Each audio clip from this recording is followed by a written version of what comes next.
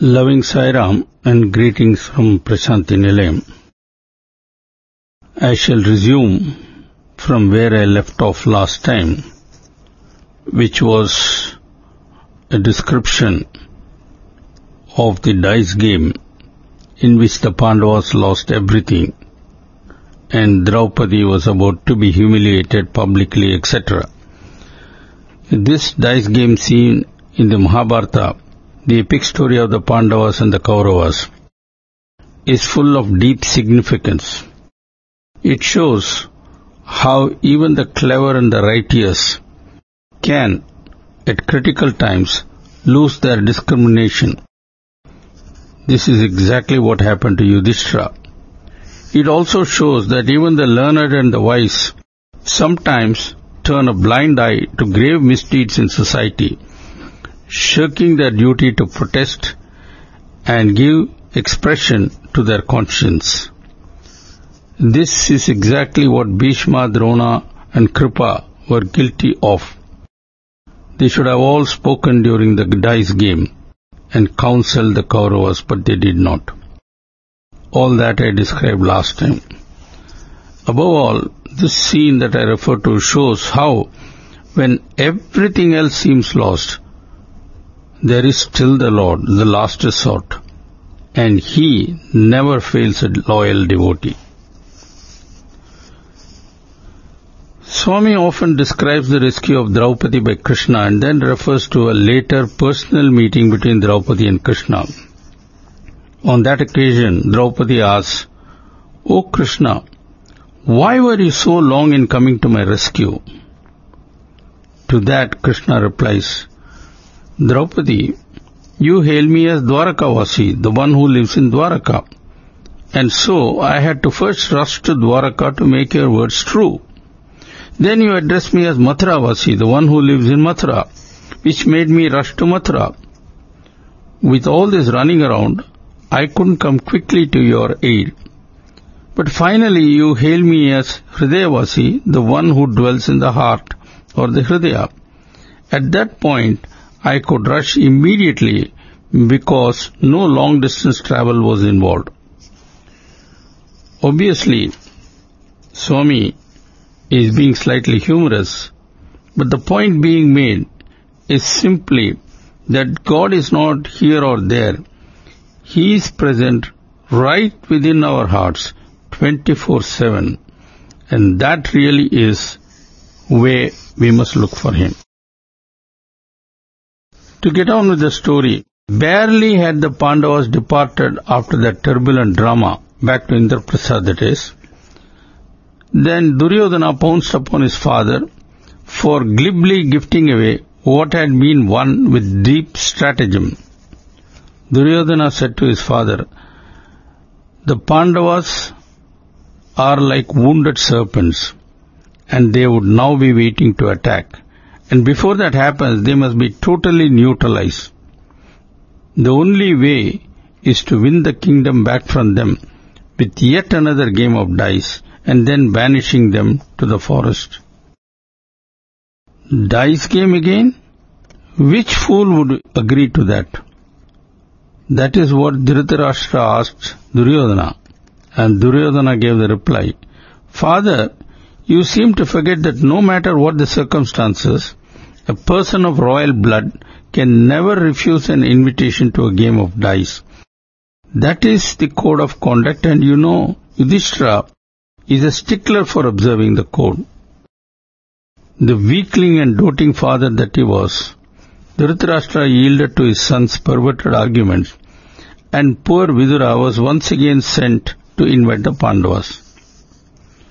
"Once bitten, twice shy," says the proverb. No matter what the code of etiquette, the Pandavas could, with justification, have refused the invitation for a second round. But strangely, each of the Pandavas reconciled to it for a different reason.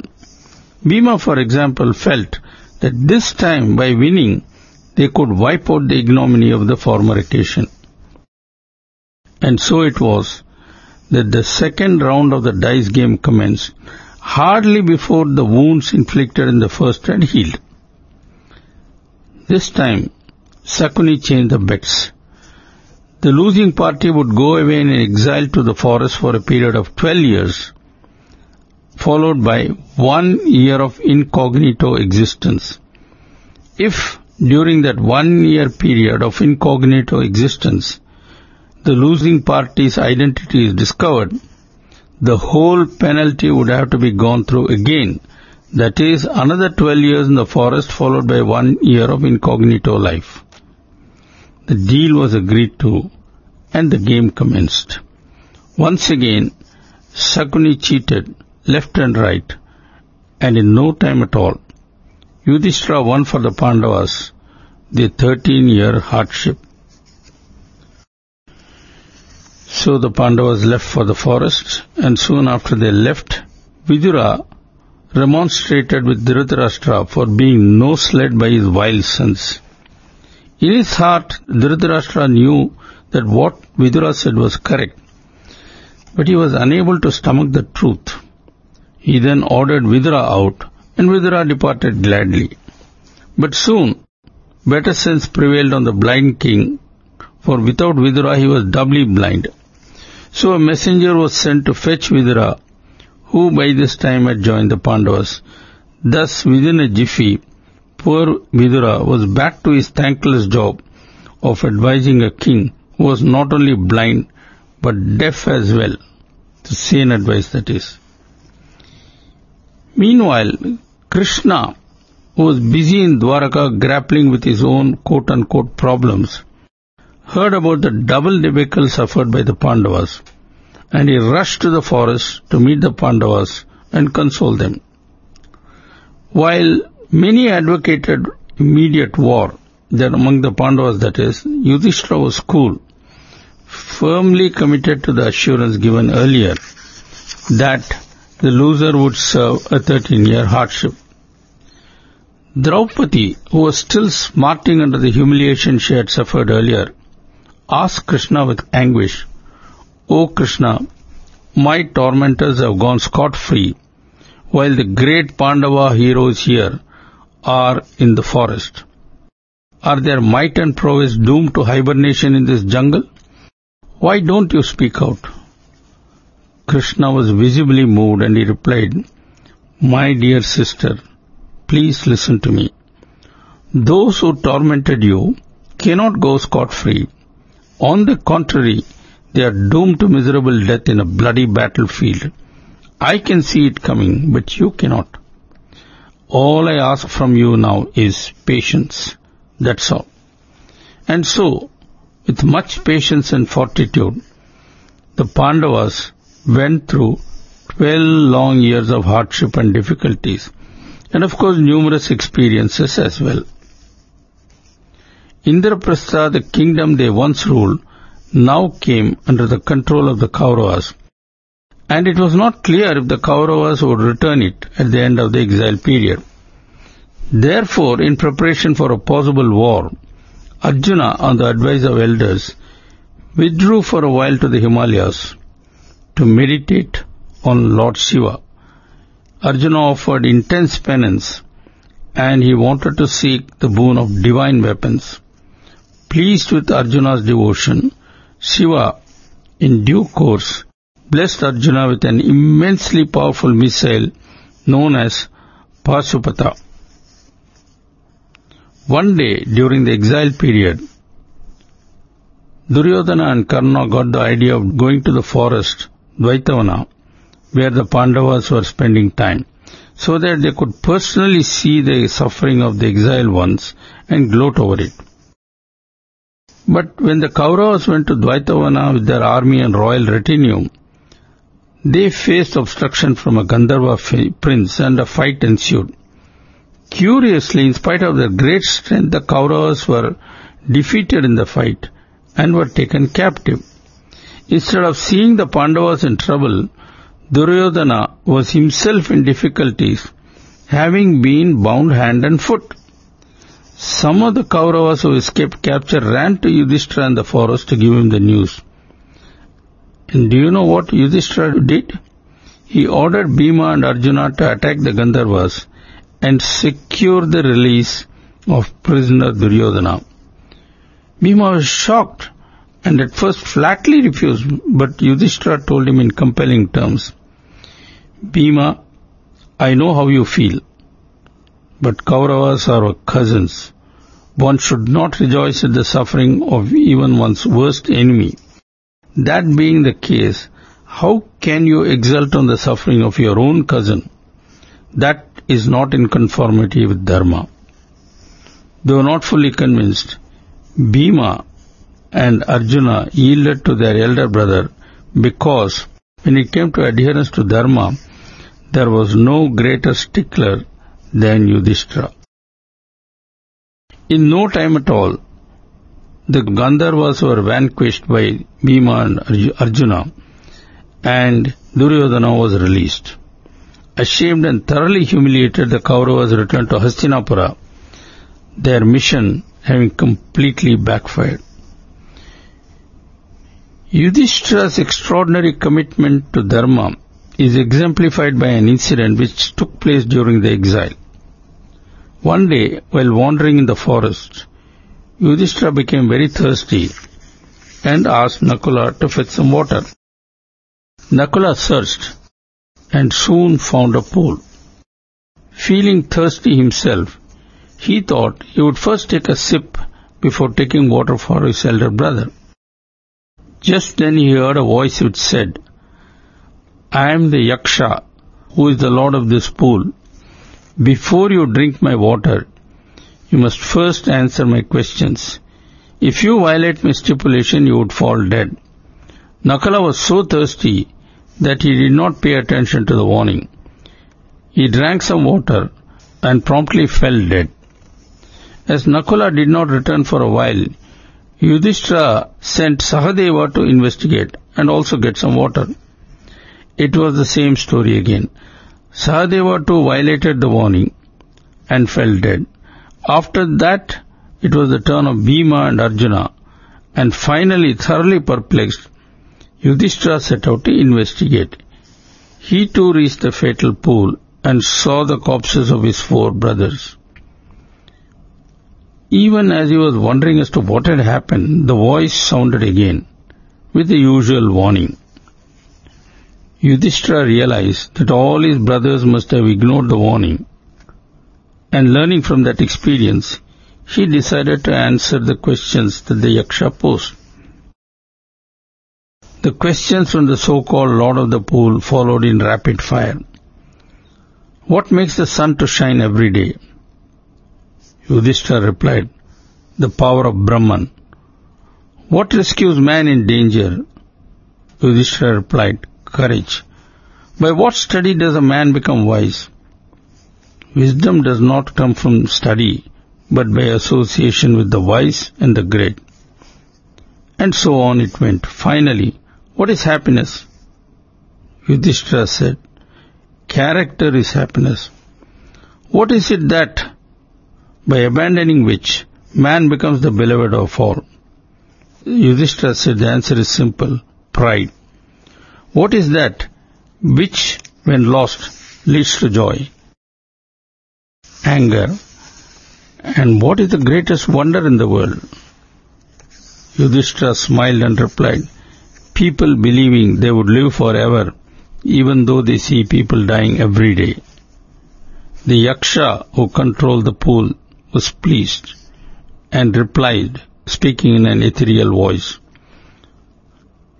O wise one, you may have one of your brothers back alive. I leave the choice to you. Which one among the 4 do you want alive? Without a moment's hesitation, Yudhishthira replied, I want Nakula. Please restore him to life. The voice said, this I shall gladly do, but would you first tell me why you chose Nakula and not say Bhima or Arjuna?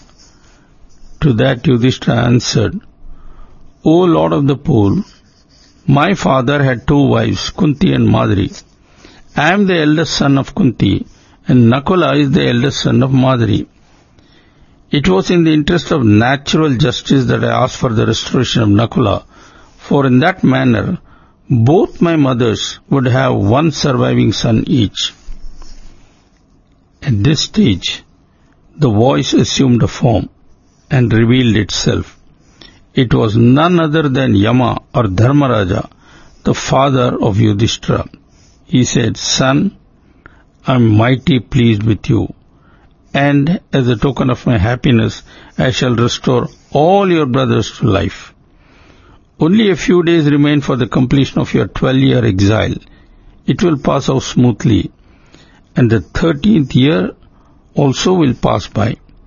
You are a shining beacon of Dharma, and one day you will reign as King Supreme." Finally came the 13th year, which had to be spent incognito. For this purpose, assuming appropriate disguises, the Pandavas, accompanied by Draupadi, went to the court of King Virata and found suitable employment there. One day, towards the end of this incognito period, Draupadi, who was being continuously harassed by a man called Kichaka, complained to Bhima about her problem. Bhima then suitably enticed Kichaka to a secluded spot, where Bhima killed him after a fierce fight. This was no ordinary feat, since Kichaka was a huge ruffian. Word about Kichaka being slain reached the Kauravas, and they strongly suspected that Kichaka's death must have something to do with Bhima. Wanting to expose the disguise of the Pandavas and thus exile them for another 13 years, the Kauravas rushed to the kingdom of Virata and attacked it. Battle ensued, in which Arjuna, though in the disguise of a female, participated in the battle, and the Kauravas were defeated.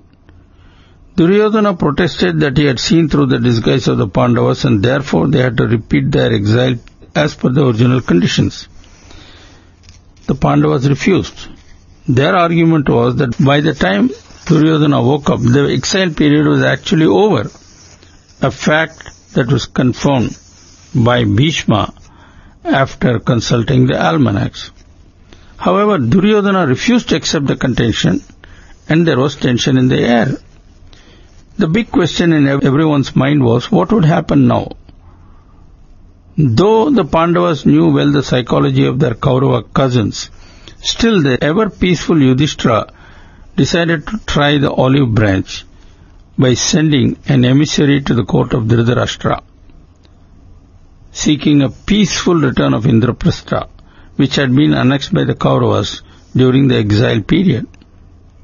The emissary went to the court of Dhritarashtra, but returned with empty hands. The war clouds now began to gather, and both camps began to line up allies in the event of an armed conflict. As a part of this exercise, both Duryodhana and Arjuna went to Dwaraka to seek Krishna's help. Fully aware that the two were coming, Krishna staged a little drama. Even as the two were arriving, he lay in his bed, pretending to be fast asleep. By the side of his head there was a chair placed. Both Duryodhana and Arjuna being well known to Krishna, they had the right of free entry into Krishna's palace right up to the bedroom. Duryodhana arrived first, went to the bedroom, saw Krishna sleeping, and then parked himself in the empty chair, waiting for Krishna to wake up. Arjuna entered shortly thereafter, and he too saw Krishna was sleeping. He was annoyed that Duryodhana had come ahead of him, but there was nothing much he could do about it. He decided that he too would wait for Krishna to wake up, and he stood standing near Krishna's feet, his hands joined in reverence. Feeling that it was time to get on with the play, Krishna now pretended to wake up, and since Arjuna was near his feet, chose to see him first and asked, "Hello Arjuna, so nice to see you. When did you come?" Annoyed that Arjuna received the first attention, Duryodhana said, "Krishna, I too am here. In fact, I came first." With a smile on his face, Krishna said, "That may be true, but since I saw Arjuna first, I am obliged to attend to him first. By the way, I know why both of you have come here. You are both preparing for war. As for me, I am a man of peace. If you want me, let me make it very clear that I would not lift any weapon nor fight. But if you wish, you can have my army. And I don't mind if my army participates in the fight. Now Arjuna, what will be your choice? Without a moment's hesitation, Arjuna said, Krishna, I want you and you alone. It does not matter if you will not take up arms. This was sweet music to the ears of Duryodhana, who wanted Krishna's army rather than Krishna himself. In this manner, Krishna pleased both his visitors and each got what he deserved. That incidentally was how Krishna ended up as Arjuna's charioteer in the great Kurukshetra war. This scene too is full of inner significance, for it portrays the two choices man has, to seek either worldly gifts from the Lord Almighty or to seek His divine grace, that is, prayas or shreyas. Almost invariably, the preference of man is for prayas rather than shreyas, even though it is well established that prayas leads only to misery. Right from the time of Duryodhana, that lesson has still to be learnt. As the war clouds grew stronger, Dhritarashtra began to get scared. He therefore sent his close associate Sanjaya as his envoy to plead with the Pandavas to let bygones be bygones, live in peace, bearing no animosity to the Kauravas, and incidentally also forget their claims to Indraprastha. Naturally, there were no takers in the Pandava camp for such an atrocious offer. As a countermeasure, the Pandavas sent Krishna as their emissary to the court of Dhritarashtra. Presenting himself before the blind king, Krishna said, O king, the Pandavas are peace-loving people. They have fully completed their obligations following their defeat in the game of dice 13 years ago. All they now ask for is the old kingdom. Please be wise enough to return their territory. Dhritarashtra was inclined to agree to Krishna's request, but the ever-angry Duryodhana intervened and shouted, No Indraprastha, no town, no village, not even 5 pinheads of land shall we give the Pandavas. Krishna returned empty-handed, as of course he knew he would. And the die was firmly cast. It would now be war. Events moved swiftly, both sides striving their best to line up as many supporters as possible. In accordance with the dharma of war, the rules of combat, the place of fighting, the hours of fighting, etc., were all meticulously laid down, and both sides swore total commitment to the observance of the rules. Thus it was that Kurukshetra was selected as the venue for the battle, and each day the fighting was to conclude at sunset. On the opening day, just before the fighting actually commenced, Yudhishthira got down from his chariot and with folded hands walked towards the Kaurava ranks. Everyone was flabbergasted. Was Yudhishthira throwing in the towel and surrendering? No such thing. All that was happening was that Yudhishthira was going to pay his respects to elders like Bhishma, Kripa and Drona, whom he would shortly have to face as adversaries.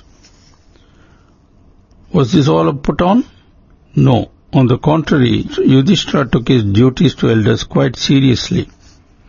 Thus, when he approached Bhishma, he reverentially bowed to him and said, Grandsire, I offer my humble salutations to you and seek your pardon for daring to fight against you.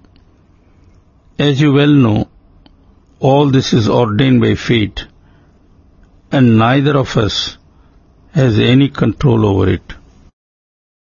I seek your blessings and also the permission to begin the fight. and please also advise us how we may conquer you.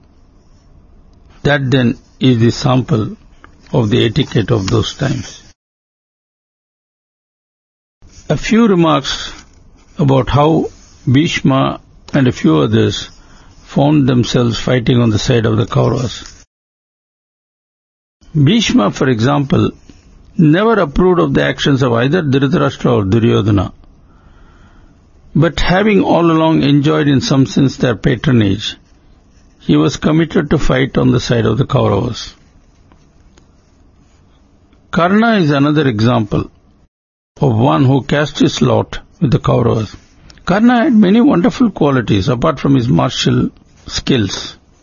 As a generous donor who gave freely to charities, Karna was unequaled, and many are the stories of extreme sacrifices made by him.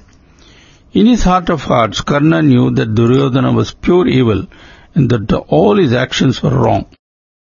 Yet, that same Duryodhana had, when others sneered at him as the lowly son of a lowly charioteer, that Duryodhana conferred status on Karna by making him the king of Anga without as much as a second thought. So, loyalty compelled Karna to serve the cause of Duryodhana. On the eve of the battle, Kunti made a secret visit to Karna and revealed to him that he was in fact her son and not that of Radheya. She pleaded with Karna to join the camp of the Pandavas, and she promised him that when victory was won, he, Karna, and not Yudhishthira would be crowned the monarch. Karna was overjoyed to hear that he too was of real royal lineage, but he declined his mother's offer. He said, "For me, loyalty overrides all other considerations. I am in no position to pass judgments over Duryodhana. He gave me shelter and support when none others did, and my duty is by his side, irrespective of his intrinsic qualities." Kunti then said, "In that case, please spare the lives of the Pandavas. Others you may kill as per the rules of the warfare, but not the Pandavas." To that Karna replied, "Mother, I promise that I will not cause harm to 4 of the Pandavas, but Arjuna is not in that list. Right from the beginning he has established himself as my sworn enemy, and him I cannot spare, even if he be my own brother. So it has to be either him or me. But mother, look at it this way. Whether I die or Arjuna does, you still have 5 sons." Kunti replied, "No, Karna, your calculation is wrong, for either way I lose." Karna is a character who is not mentioned much in the Mahabharata, and if he is generally maligned. However, Swami rates him very high and has spoken about him on many, many occasions. All that is reserved for the next talk. Till then, all the best, and may God be with you. Loka samasta sukhino bhavantu. Jai Sai Ram.